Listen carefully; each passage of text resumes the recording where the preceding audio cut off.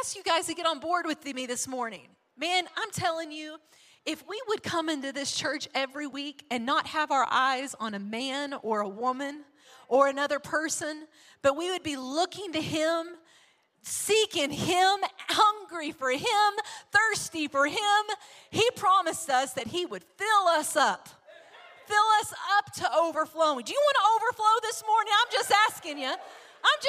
Over here. You want to overflow this morning? I'm serious. I'm looking at people right now. And they're going, this section right here. Can everybody just sit up you're like ready. You're on the edge of your seat. You're excited and expecting God to move this morning in your life. You're expecting God to speak to you this morning. Okay. What about right here? Do I have anyone? Oh, yeah. They might have beat you. They might have beat you guys. Okay, y'all can have another chance. Okay, over here, anybody stirred up and ready to hear from God this morning? Oh, yeah, some of you guys. No, I think this section won. And it's not because they're bigger. Yeah, okay. I'm telling you, it's the people who get excited about the things of God that get something out of it. Okay. I'm just wanting to stir you up. Sometimes you just need a mama in your life to come in and just kick you in the pants. Just kick you just a little bit right there in the pants and say, stir up, wake up. Come on. You know that word stir up in the Bible? Do you know what that means? It means to light a fire. To light a fire. And some of us are just, man, we have lost all joy and hope and passion for the things of God. I'm telling you, God is not finished yet with your life. He has got big, great, grand things planned for you.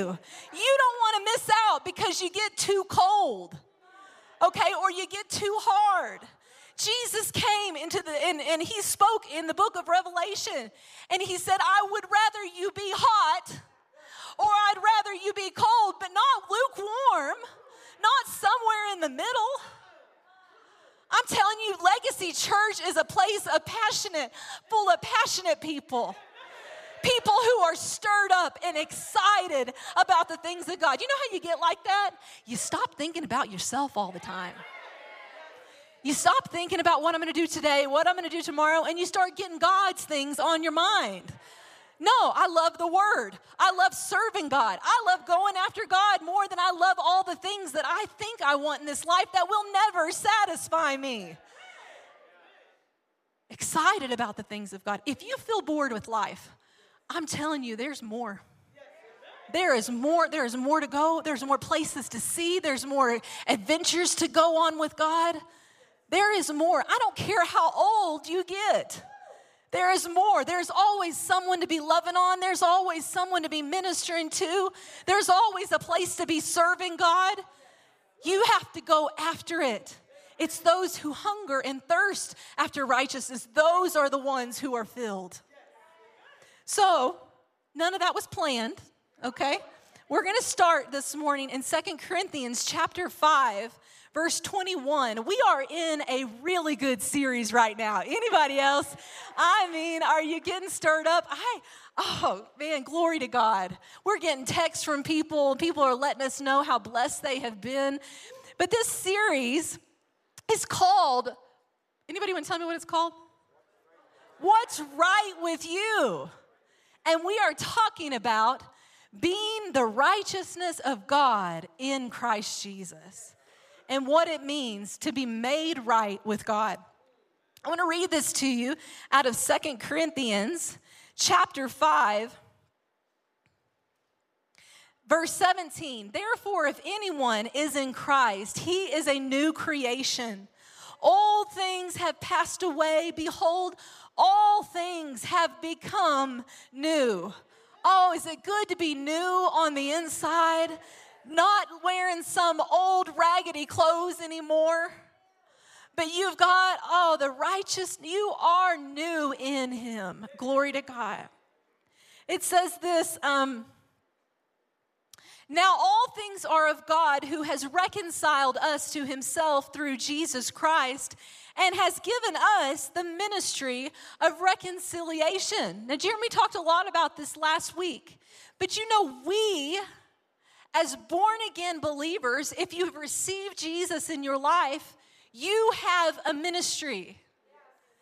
And that ministry is called reconciliation. And that is the joining of two things that have been broken, putting them back together. You have the job, the ministry, the responsibility of being reconciled to God, first and foremost, and then also being reconciled with people. You're not supposed to live with bitterness in your life, with broken relationships, with problems of every kind between you and someone else. No, you are a person that joins, hooks up, and ministers closeness, intimacy with people. We are not meant to be separated from other parts of the body. We are meant to be joined together. So think about that. That is your ministry. The ministry of reconciliation. That is that God was in Christ reconciling the world to himself, not imputing their trespasses to them, and has committed to us the word of reconciliation. Now then, we are ambassadors for Christ. That means if that's his ministry, that's our ministry. If that's how he does it, we're supposed to go after reconciliation with people and with God. You weren't meant to live your whole life feeling distant from God. Jesus made a way for us to be reconciled to the Father and reconciled to each other. It says this, we implore you on Christ's behalf to be reconciled to God. For he made him who knew no sin, that's Jesus, to be sin for us. There's a great exchange right there. Now, if you aren't born again in this room today, I want to tell you that there was a great exchange made. Jesus took all your sin and gave you grace. He took all your pain and gave you healing. He took all your shame, and he gave you honor. Oh, thank you, Lord. A great exchange. He made he who knew no sin to be made sin for us, that we might become the righteousness of God in him. What does it mean to be righteous in him? Well, to be made right, to be the righteousness of God in Christ Jesus just simply means you're right to stand with God. You now have, because of Jesus, the right to stand with God. I'm telling you, that is exciting. I can come and stand in the presence of the Almighty God and be right with him. Be right with him. What is right with you? What's right with you? In the Amplified, this says, he made Christ, who knew no sin, to judicially. These are legal terms. You are legally right with God. Legal terms. To be sin on our behalf, so that in him we would become the righteousness of God. That is, we would be made acceptable to him and placed in right relationship with him by his gracious, loving kindness. Glory to God. Are you thankful for Jesus this morning? I'm telling you, every time I go before God to pray, I thank God for Jesus. I make myself very aware of without him, there would be distance between me and my Father. But with Jesus, there is only love between us. His name is Jesus. You know, I say that often. There is only love between us, and his name is Jesus. Glory, glory, glory to God. Somebody say, glory to God. Glory to God. Are you thankful for Jesus this morning? Oh, thank you, Lord. You know, in Galatians 3:6, we see the whole passage about Abraham. The Bible says, accounted to him for righteousness. What is accounted? That was a gift that was put in his account. Righteousness was a free gift. It wasn't something that he could earn. It wasn't something that you just, you gain from performance. It cannot be by your works. Righteousness is a free gift. Amen. Righteousness it was accounted to our account. It was given to us, a free gift. And you know, it's amazing. Righteousness can only come one way. It is by faith in Jesus. Not by what you've done, not how well you've performed. It is by faith in God. It was accounted to him for righteousness. Romans 3:22 and 26. This righteousness is given through faith in Jesus Christ to who? To all who believe. There is no difference between Jew and Gentile, for all have sinned and fallen short of the glory of God, and all are justified freely by his grace through the redemption that came by Christ Jesus. I want you to look at another passage of scripture with me. Turn in your Bible to Luke chapter 18. I'm telling you, God is so faithful. He is so faithful. I mean, you can count on him every day. As a minister of the gospel, do I have any ministers in here that are called into the fivefold ministry? You are called. Okay, now, first of all, let me revise that question. Do I have any ministers in here? Every single person in this room should have raised their hand. Number one, we've already gone over the ministry of reconciliation. But also, every person that is called into the kingdom has some type of assignment on their life to minister, to be a witness for the glory of God. You and I are called to be light.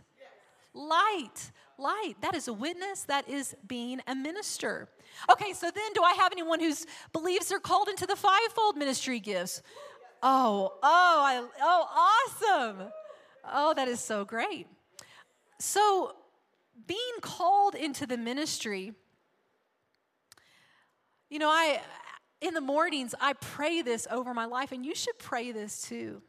This is in Isaiah, and it says that God would give me, he'd awaken my ear to hear morning by morning. He'd awaken my ear to hear. He'd give me words in season to those who are weary. Anybody in here? Start praying that prayer over your life. Did you know you can always be ready to minister and to bless somebody else? He awakens my ear to hear. You know, God will minister to you things for other people. And he will also give you words in season for those who are hurting, those who are weary. Always be ready to love, to bless, to heal with your words. And then, none of that was planned either, so that's another free gift I'm giving you this morning. Also, in Deuteronomy, I pray this. If you're a minister, if you're called to speak the word of God, I pray this over my life and myself, and it's this. Lord, I pray that my teaching would drop as the rain. What is the rain? What does it represent in Scripture? It represents refreshing. Do you know there's refreshing for every person in this room today? There is the anointing that's present. How good and pleasant it is for brethren who dwell together in unity. Now, this doesn't happen when there's division, but with unity, with a reconciliation, with a closeness, with an intimacy.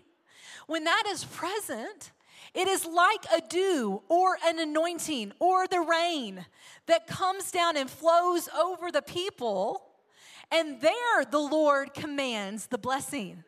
Is anybody interested in living in the blessing of the Lord of your life? Glory to God. I'm interested in living. Now, a lot of people love the idea of living in the blessing. And they come to church all the time. They even listen to the word all the time. They talk about things of God all the time, like they know, and they know the most, and they're a know-it-all. Okay? Oh, yeah? Oh, my gosh. Should I not have said that? Everybody's so quiet. They talk about those things. They think about, they act like that, but they're not interested in being a doer of the word. And it's the doer of the word that sees the blessing in their life. And not just the person who loves the idea of the word. If you, year after year after year, are not seeing increase in your life in every area, your relationships, your finances, you should be going from faith to faith and glory to glory. It's time to get honest with the Lord, really honest, and to say to him, Lord, I want more. I want more. The Bible says to humble yourself under the mighty hand of God. And in that posture, there is exaltation. There is a lifting. There is a prosperity that will come to you. There are healthy relationships that come through humility. Proverbs tells us that only by pride comes contention. Only by pride comes strife. So to examine your heart, to examine your life and get really honest is a way to begin to start living more freely in the blessing. Like Jordan said, just take a healthy estimation. And you got to live in the light of your righteousness. And then what does that mean? For me to start to put on what's already been done in my heart. So all that to say, I want to look at this passage of Scripture. This is in Luke chapter 18. And has anybody been enjoying our Bible reading these last month or so? It's been so good. If you are new to the church, go to the lobby and we'll have them get some Bible reading cards for you. We keep them in our Bible, but we're all reading the same chapter together every day. And it keeps us on the same page and in unity together as a body. But in Luke chapter 18, this is so powerful, y'all. I saw this morning. Get this, okay? This is how much Jeremy and I are on the same page. When you live a life that's free of strife in your marriage and you don't let the enemy have 1 inch, then you have a kind of a peace and a kind of connection and a kind of clarity. If you and them and God all together, and there is life flowing to that thing. And your prayers get answered and you see the same things, it is worth it. It's worth it to live a life free of strife. And Jeremy, this morning, I texted him, I'm like, listen to what I just saw in the Word. And I started to tell him this. He seriously was reading the same exact passage. The Lord had told him and showed him the same exact thing for that scripture. And we're texting, and it's identical, and we are cracking up at each other. This happens to us all the time. Why? Well, we're in sync with the Holy Ghost, and we're in sync with each other. And it's powerful. It's a powerful thing. But this specifically has been standing out to me when we have been reading our chapter together. Luke chapter 18, verse 9. Jesus begins to tell a parable, and he's distinguishing between those who find their righteousness in Christ and those who are living self-righteous. And this verse 9, it says, also he spoke this parable to some who trusted in themselves. Here's the first sign that you are yielding to self-righteousness. Trusting in yourself. What does it mean to be the righteousness of God in Christ Jesus? Well, you're trusting more in God than in yourself. You are relying more heavily on His presence in your life. You are very aware that without Jesus, you are no good. But with Jesus, you are amazing. Can you say that with me? In Christ, I am amazing. Okay, it took a little bit. Some of you, that was hard to do. In Christ, I am awesome. In Christ, I rock. Yeah? Okay. So Jesus begins to distinguish between two types of righteousness. Self-righteousness, trusting in self instead of God. And then the righteousness of God that comes in Christ Jesus. And it says this, he spoke this parable to some who trusted in themselves that they were righteous and despised others. Someone who is self-righteous constantly despises other people. What does it mean to despise? It simply means to dishonor. It means to think lowly of. It means to see them as invaluable. It means to write them off. It means to think of them as small, not worth honoring, insignificant, and it also comes with a lot of judgment.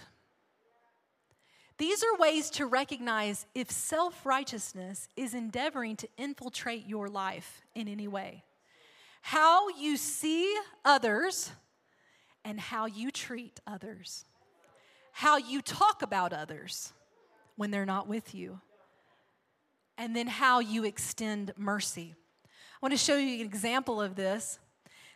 Verse 10 says, 2 men went up to the temple to pray. He's going to give us two different men.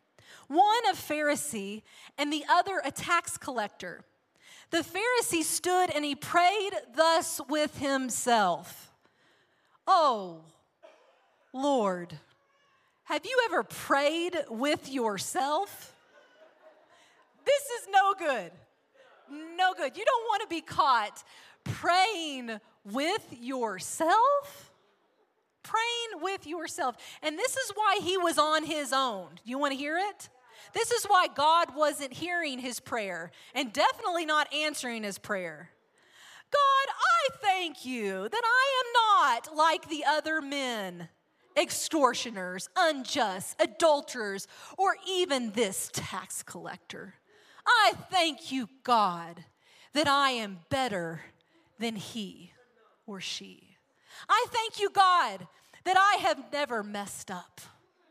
I thank you, God, that I am perfect and have never sinned. I thank you, God, that I am much better than he or she. Now, we think that this is just, oh, how dare he do that? This is happening every day in the lives of Christians everywhere. I mean, if you have someone that constantly comes to you and tells you or reports to you what someone else is doing wrong all the time, it's a red flag. If someone consistently tells you the errors in other people's lives, it's a red flag. And know that they're going to say the same thing about you at some point in life. Know that if there is someone that is consistently judging another person, and in the light, they will say, I'm just being honest. I'm just being truthful. I got to be real. No, it is, and without realizing it, and they have opened themselves up to the ideas of self-righteousness. I am better. It's a consistent comparison that my good is better than their good. My good, I'm good, and they're bad. Self-righteousness is seen in the way you treat and talk about other people. Self-righteousness, Jeremy said this to me this morning. He texted me. He says, self-righteousness gets its righteousness not from Jesus, but from constantly comparing themselves to others. I'm righteous because I'm not as bad as they are. This is self-righteousness. Guys, I'm telling you, the Lord does not like it. And we ought to run from it. Do you know that this is going to set people free in here this morning? And he's praying with himself because God won't even hear this. This is in the realm of pride. And the Bible says that God arrays himself against the prideful. He will put you at a distance. Now, not the distance that we see here that's been reconciled by righteousness, but there is a distance. There is a really extreme thing that comes with pride. It is a separation because it looks so unlike like our master. He is humble in heart.